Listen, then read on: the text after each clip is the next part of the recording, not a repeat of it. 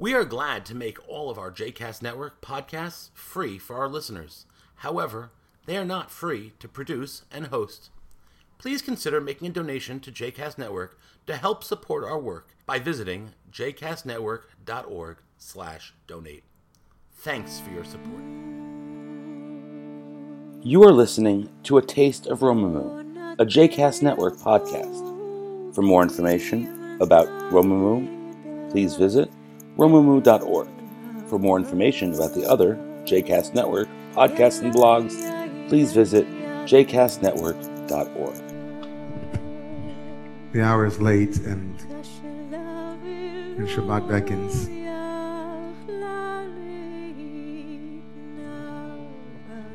But too much has happened this week. Too much bloodshed and violence and divisiveness. Too much destruction this week. The week that leads into the 9th day of Av and the communal mourning. For us not to stop and pause for a moment and ask the Torah if she has any guidance that we might use in order to enter into this great riddle of human suffering and misery.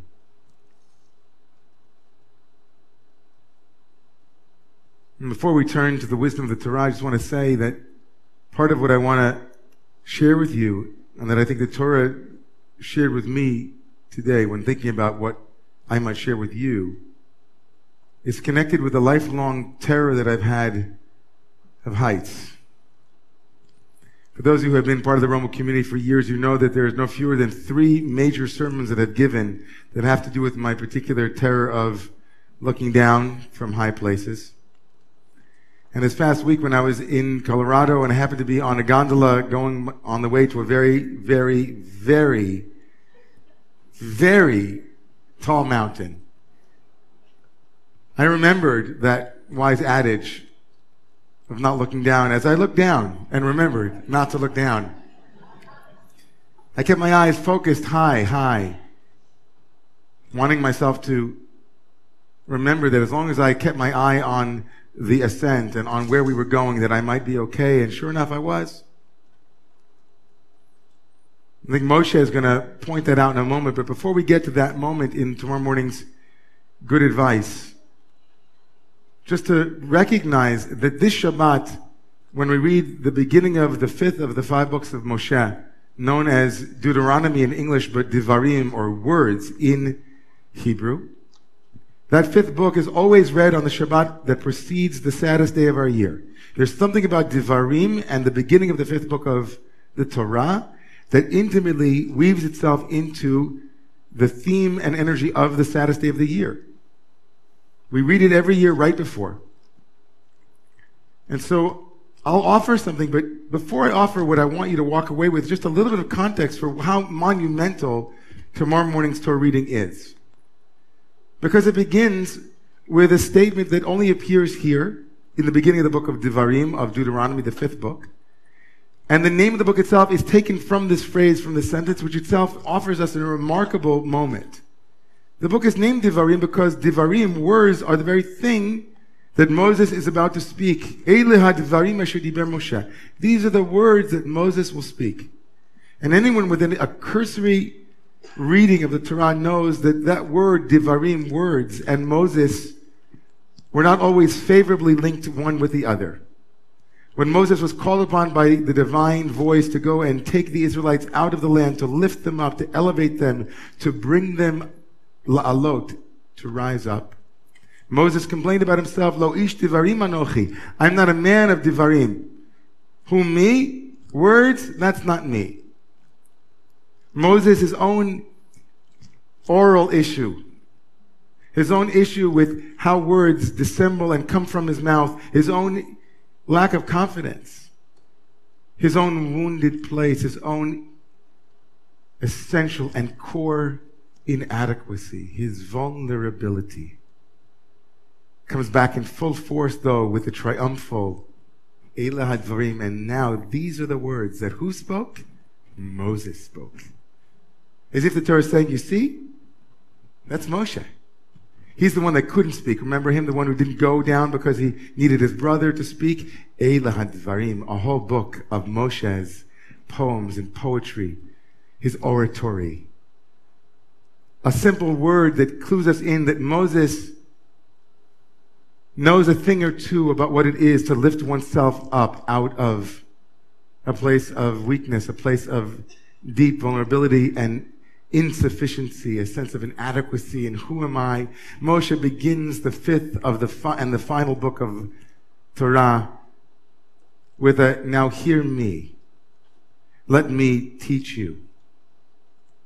And then Moshe says to the people, let me remind you that history repeats itself and that you will have cycles.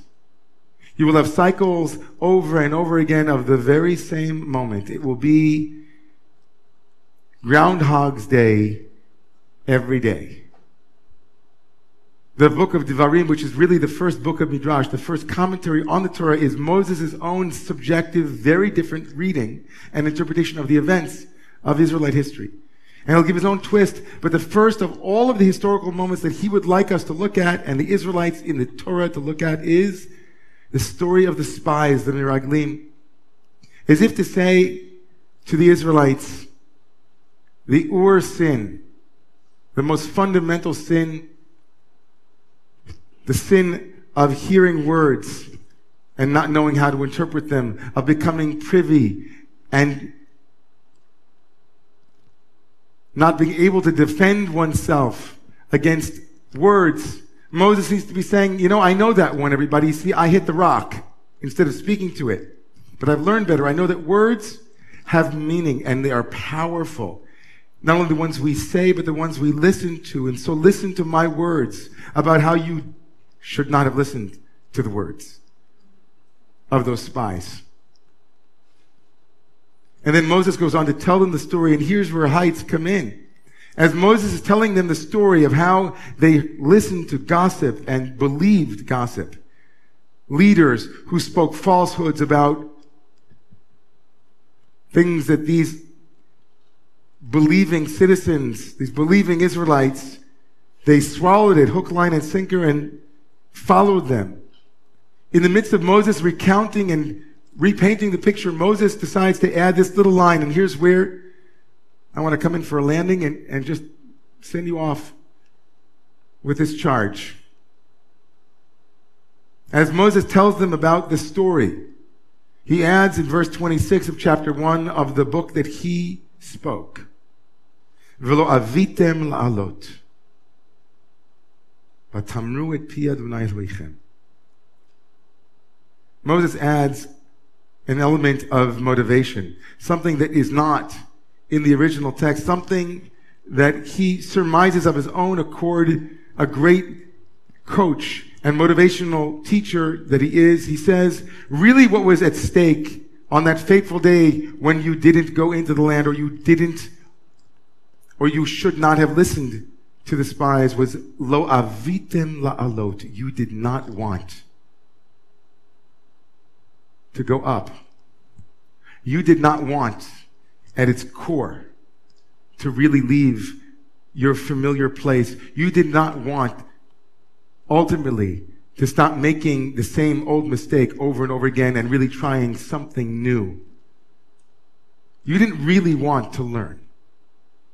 There was something in you that benefited from the repetition of walking around in the desert complaining about how things used to be. There was something in you that didn't want heights.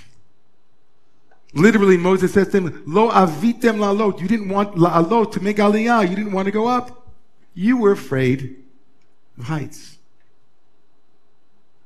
In our language, we might say that in all of the discourse about the kind of society that we don't want to have, might we think about the society we do want to have? In the 2 centuries in some of this young country's existence, in our conversations about rights, the lota says, if you will, the things that we are not to do, the shalt nots. We shalt not, in those few lines infringe upon the right of citizens to bear arms, knowing full well that a militia, blah, blah, blah. The shout-nots of our world. But what about the asays, a world of positive visioning, the heights, as it were, not the depths, not the lowest common denominator that gives each and every one of us freedom to do as we choose in our own little 4 amos, our own little 4 feet, our own little private Idahos. But what about the grander vision of a world where children can grow up and go to a store or a synagogue or a church or walk around their homes and be safe? Protections. Not just liberties, but responsibilities to safe living and insurance. We are terrified of heights in this country. Unless you think it's only a national issue, go home tonight and think to yourself if you've articulated a vision for your own life. Not just who you don't want to be, but who you do want to be. Not just what kind of relationship you don't want to have, but what kind of relationship you do want to have.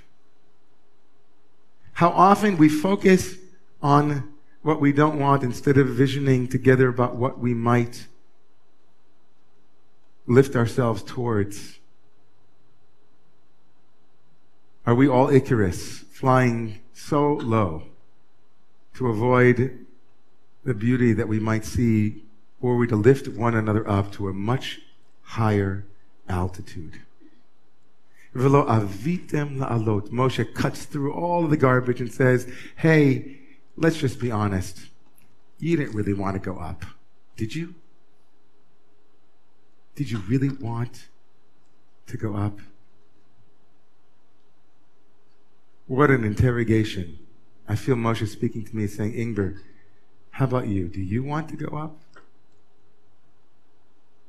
And where might we imagine ourselves? Were we to answer and say, we're afraid of what it might look like from that high up, that vaunted, beautiful vista, where we might see a world that we must actively bring about.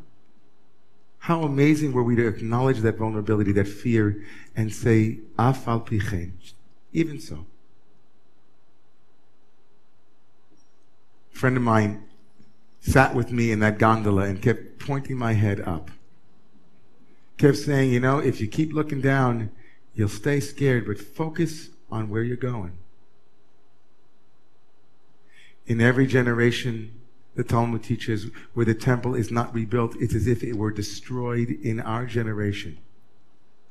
Every generation in which we don't eradicate racism and homophobia and misogyny and domestic violence and othering and treating immigrants like animals and separating children from their parents, and those screams reverberate through history, and they are present right now in this room. State-sponsored violence that we ourselves feel so paralyzed to combat.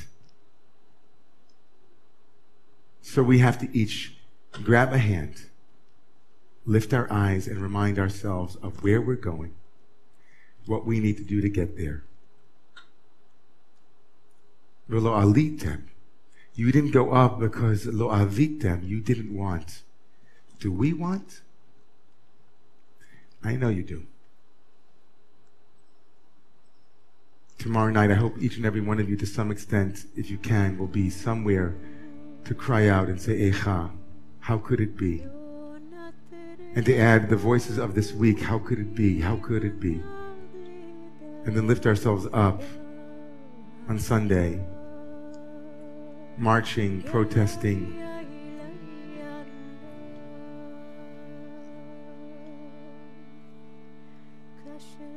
our fear of heights is an illusion. It's time to rise.